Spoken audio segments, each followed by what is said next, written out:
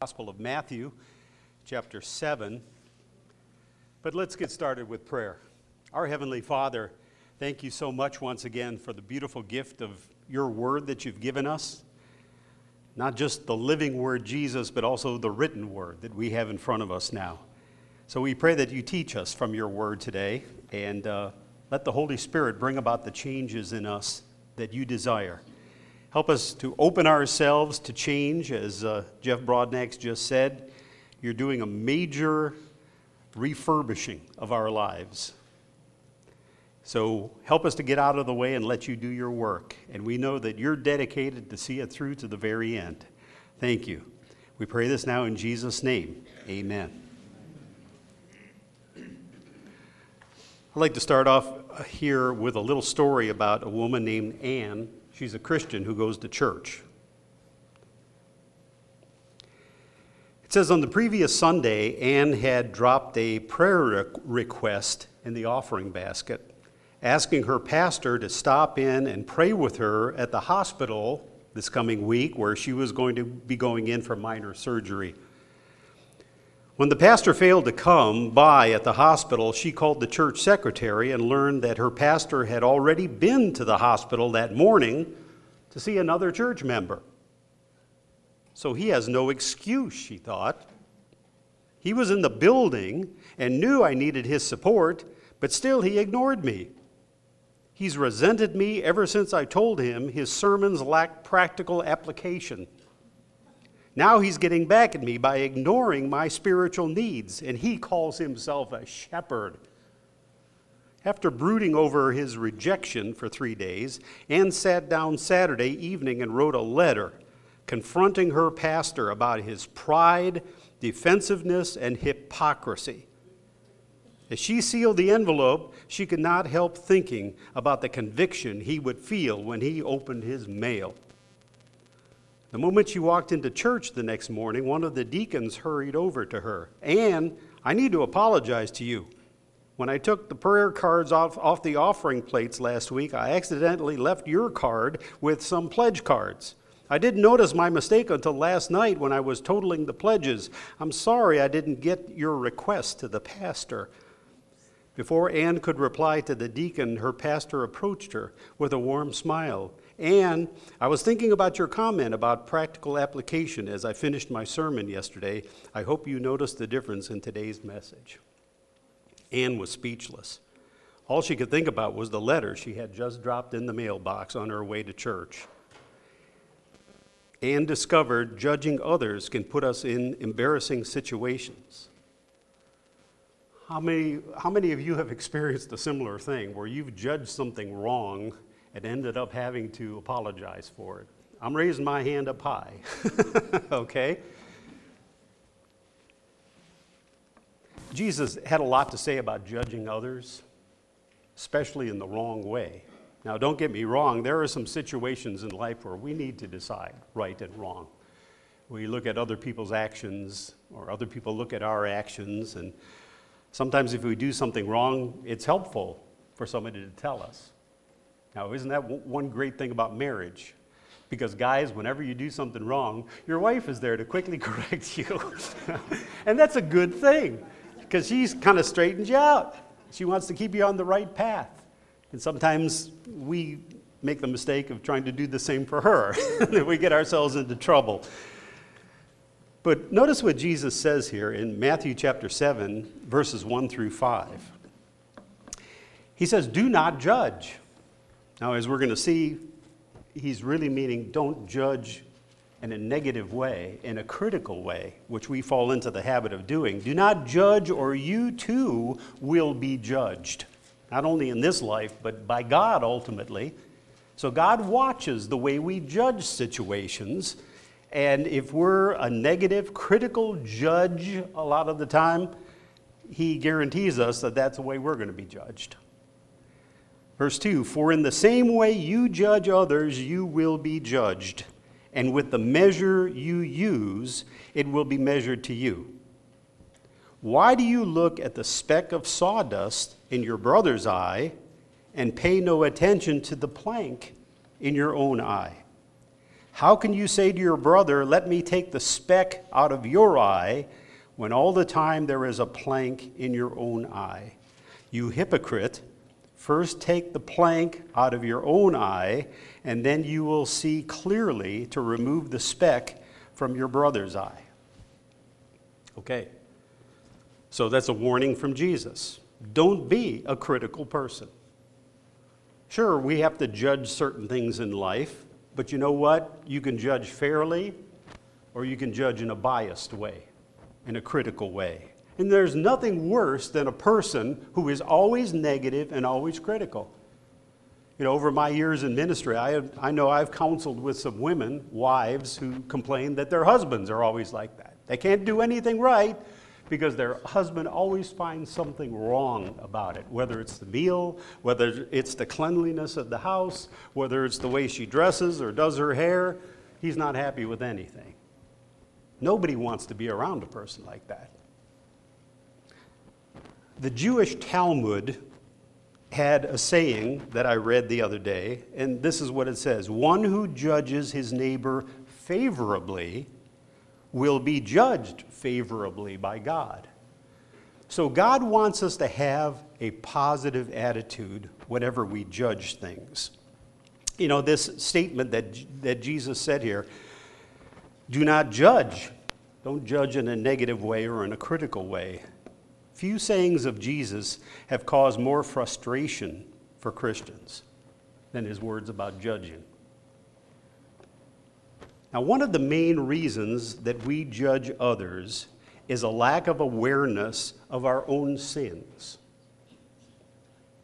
Non-Christians avoid going to church because they fear that they're going to be judged. There's just something about Christians, and it shouldn't be, that we tend to hold ourselves above the rest of the human race. And that comes across to people who are not Christians as a holier-than-thou attitude. That these Christians think that they're better, so much better than we are, and they're looking at us all the time, and they're judging us, and they're thinking what a loser we are, or what a sinner we are. That's why a lot of people don't eventually come into church. Because who wants to come into a group of people that are going to do nothing but judge them? I don't blame them. I don't want to be judged like that.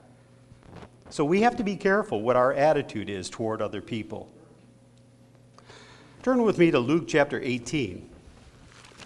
Because here's a real nice story by Jesus of two different men, one who is very judgmental and one who is fully aware of his own sins. And like I said, the more you're aware of your own sins, the less you're likely to judge other people in a negative, critical way. This is the story of the Pharisee and the publican, Luke 18, beginning in verse 9.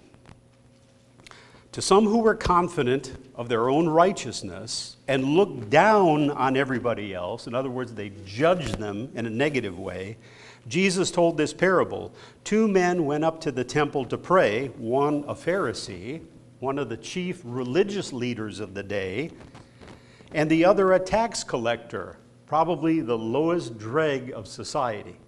Because remember, the tax collectors were tied in with the Romans. They were collecting taxes for the Romans, and all the Jews hated them.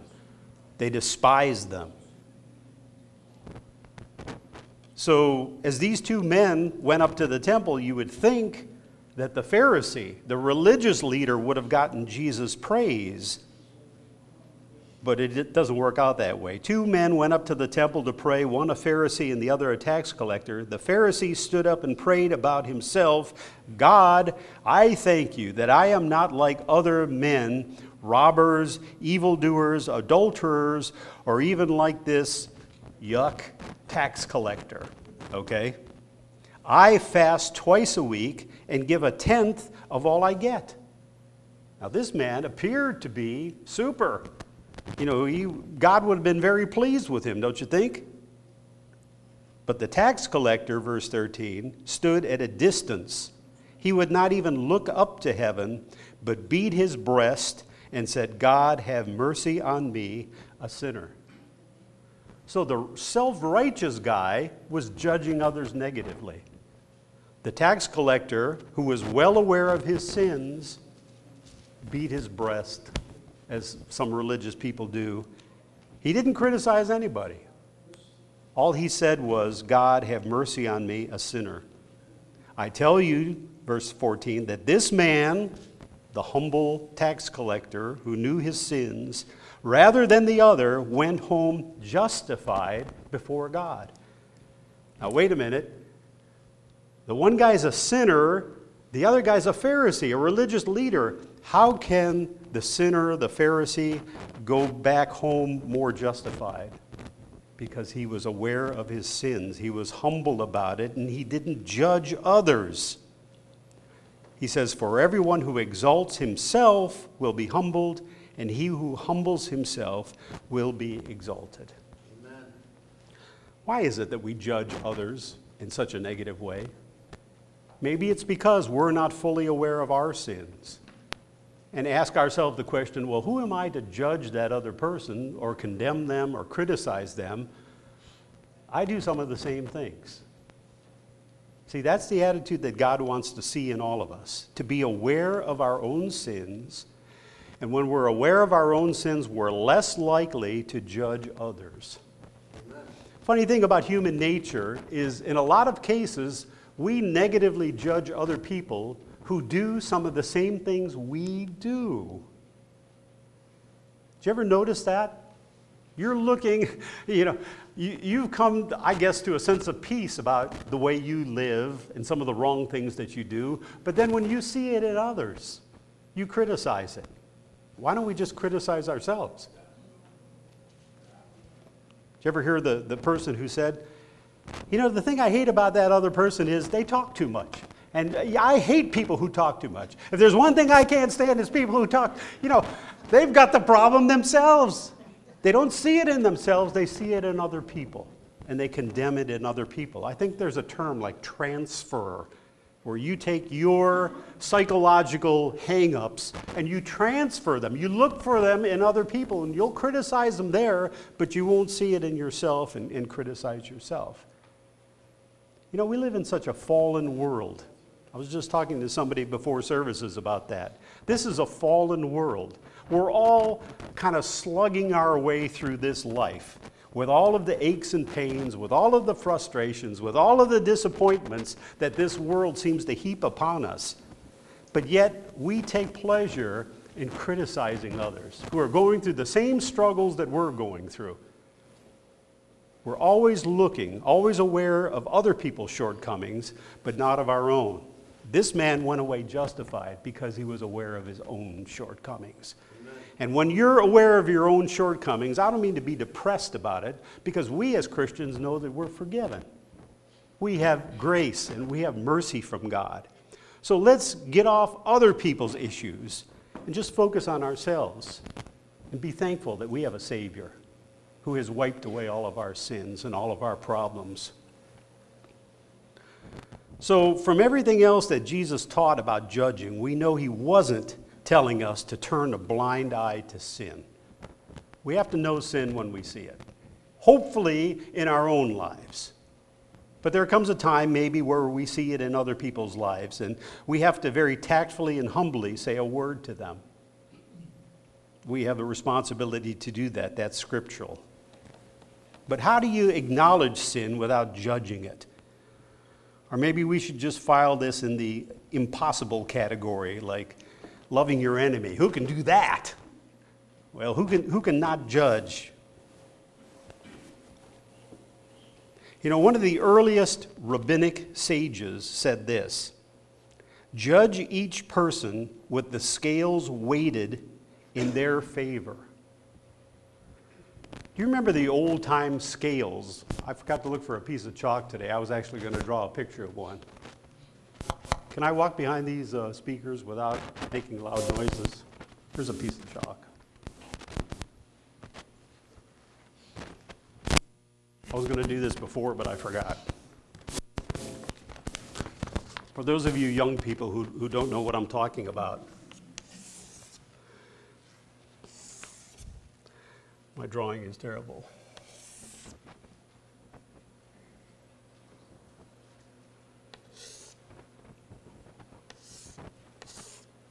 as close as I'm going to get. You know what I mean when I say a scale? Back in the old days when we were real young, they didn't have scales like they do today, so how do you weigh something? Somebody comes in and says, I want a pound of wheat. Okay, you got this scale that's perfectly balanced, and what you do is, to come up with a pound of wheat, you put a little weight in here that you know weighs a pound. So all of a sudden this scale goes, it tips like that. So you get out your wheat, and you get a container here, and you fill it up with wheat until the scales are equal again. Then you know you got exactly 1 pound of wheat there to sell to the person. Now, what the rabbi says is, when it comes to judging people, we should judge each person with the scales weighted in their favor. So, in other words, you give them more wheat so that the scale actually goes like this a little bit. You're being overly generous. You're giving the person more than a pound of wheat. You're generous. And that's the way you're going to judge them. That you're going to think the best of them, and you're going to give them more than they deserve. Isn't that the way God judges us? I mean, with his forgiveness of our sins, hasn't he forgiven us of more than we deserve to be forgiven of? He has judged us with the scales weighted in our favor.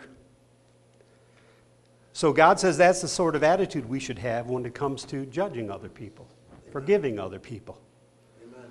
You remember, and again, I talk about the old days. I remember when I was a kid, we used to go to a place like Dunkin' Donuts or a family-owned bakery. And you ask for a dozen donuts, and how many did they give you? 13. Isn't that a nice thought? We still remember that, because that was generous toward us. It was called a baker's dozen. And I always used to think, why? He made a mistake, he gave us 13 donuts. And my parents said, no, that's a baker's dozen. Why does a baker do that? Because he appreciates the fact that you came into his store and bought a whole dozen of donuts, which was a lot of money back in those days.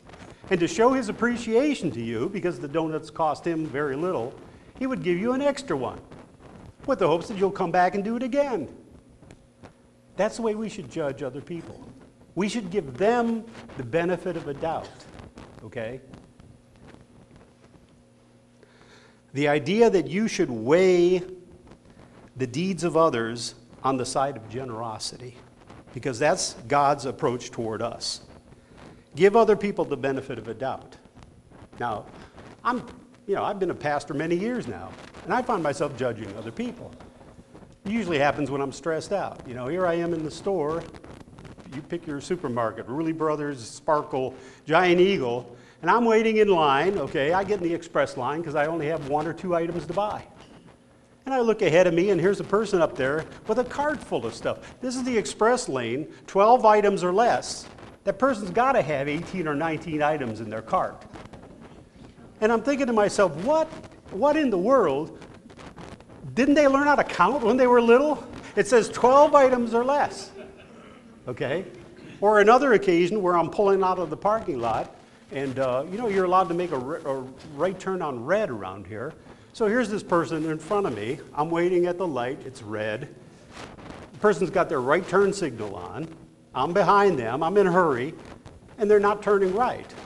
There's nobody coming. And they're just sitting there, kind of looking down at their cell phone. And, I'm just about ready to beat my horn and just blast them away. Hey, we all got lives to live here. You could turn right on red. Why don't you just go ahead? See, that's judging harshly.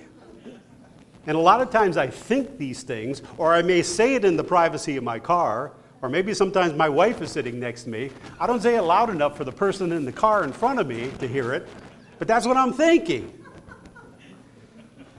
Now, if I were to judge them with the scales weighted in their favor, I might think to myself, well, maybe this woman's got a kid in the hospital, and she just got a text from the doctor.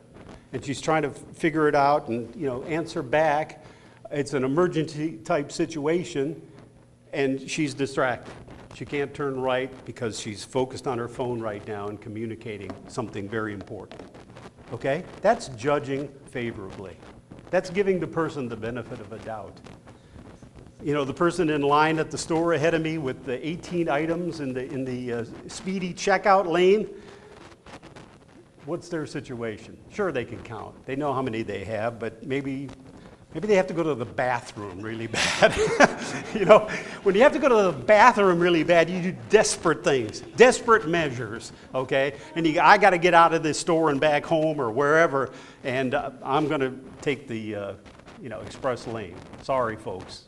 This is an emergency, a real emergency. That's judging people with the scales tilted in their favor. Turn with me to Luke chapter 6. I think that's what Jesus is trying to say. We judge things every day. There are things that we have to consider and maybe make a decision on. But we shouldn't judge negatively. We shouldn't judge critically. Luke 6, verse 37.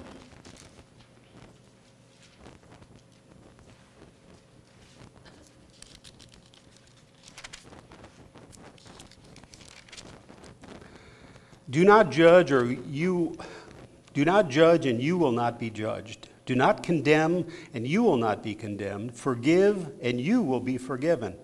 Give and it will be given to you. A good measure, pressed down, shaken together, and running over will be poured into your lap. That's your side of the scale there. God is overfilling your side of the scale. He's giving you more than you deserve. When it comes to forgiveness, mercy, grace, I think we'll all agree to that. We've received that from God. God has poured into our side of the scale much more than we deserve. He says you have to have that same attitude toward other people now. For with the measure you use, it will be measured to you. So there's a lesson to be learned there when it comes to forgiveness, when it comes to not judging others.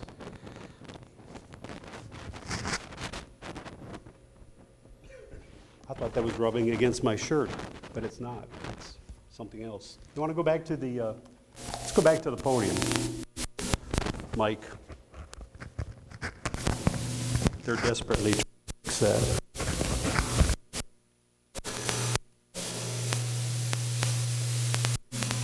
Use this one?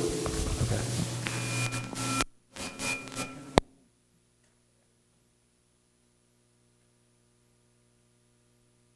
I think we're back. Okay.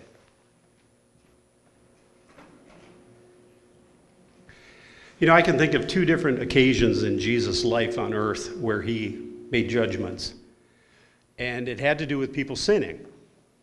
So sometimes when you see somebody do something wrong and sin, Jesus still refrained from judging them critically, okay?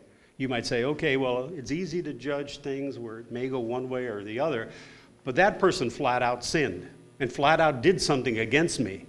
I have a right to judge that critically. The two examples that I think of is, first of all, when Jesus was there and the Pharisees brought a woman taken in adultery. Remember that? That had to be very embarrassing for the woman, but you know what? She was a sinner. So Jesus had the opportunity to judge her, and that's why the Pharisees brought her to him. They wanted to see him judge her in a critical, negative way. But the story says that Jesus wrote something in the sand on the ground, and it caused all of the woman's accusers to leave. And finally, here's just the woman and Jesus. Now, Jesus, the Son of God, has the right and the power and the authority to just really judge this woman. And what does he say to her? Woman, where are your accusers? And she said, they're gone. And he said, neither do I accuse you or judge you.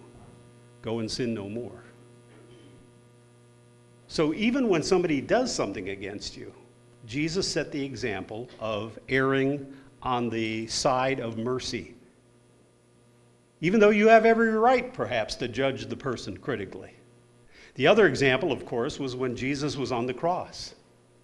Here were people murdering him. Did he have the right to judge them harshly? Jesus on the cross could have said, yeah, we're going to get even with you, you people. Crucifying the Son of God, you just wait. Your punishment's coming. He had every right to judge them in a negative and critical way. Yet what did he do? He said, Father, forgive them, for they don't know what they're doing. Wait a minute. They knew what they were doing. They were murdering him. But Jesus meant they didn't know who they were murdering. If they would have known that this was truly the Son of God, maybe they wouldn't have. So notice the mercy that Jesus has when it comes to judging. And he set several examples for us. Now, granted, I'm not saying, we turn a blind eye to something that is being done wrong, because sometimes we have to take a stand.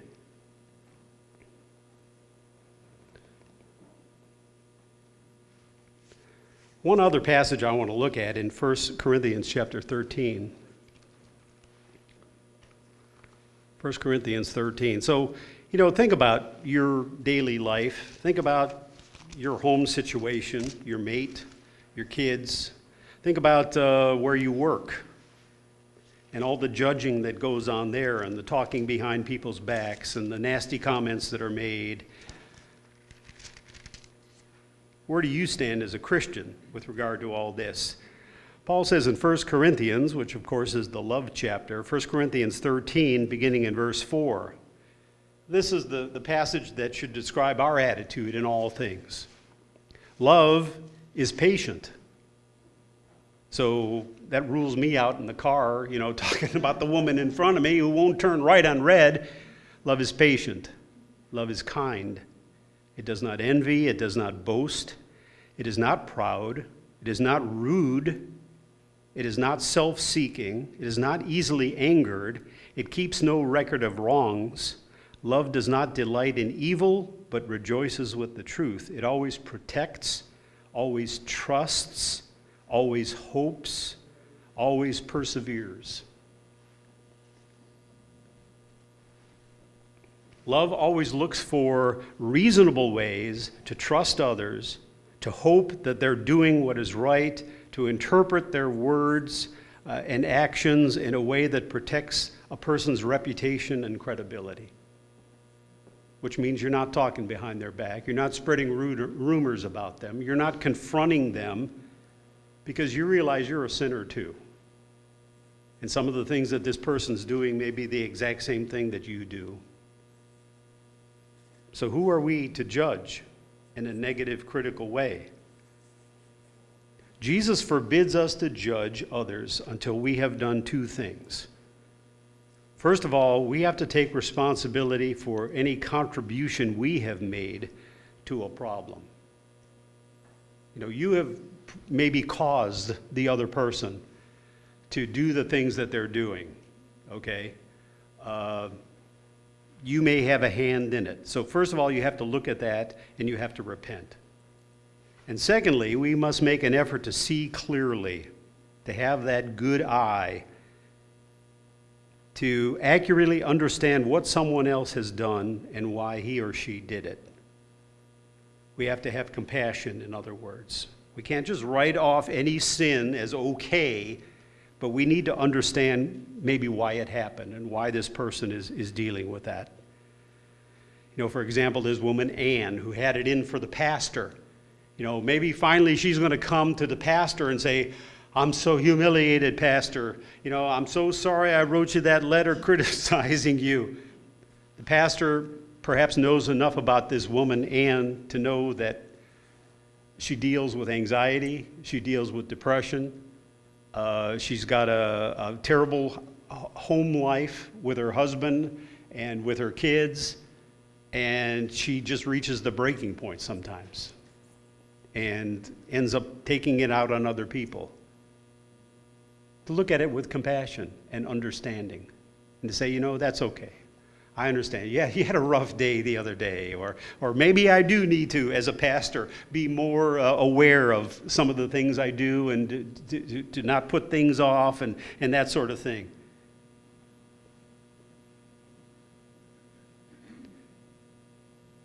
So we shouldn't assume things about other people. We shouldn't jump to conclusions about others. Yeah, maybe they did do something wrong, but come to understand maybe why, and be quick to forgive like God has forgiven us.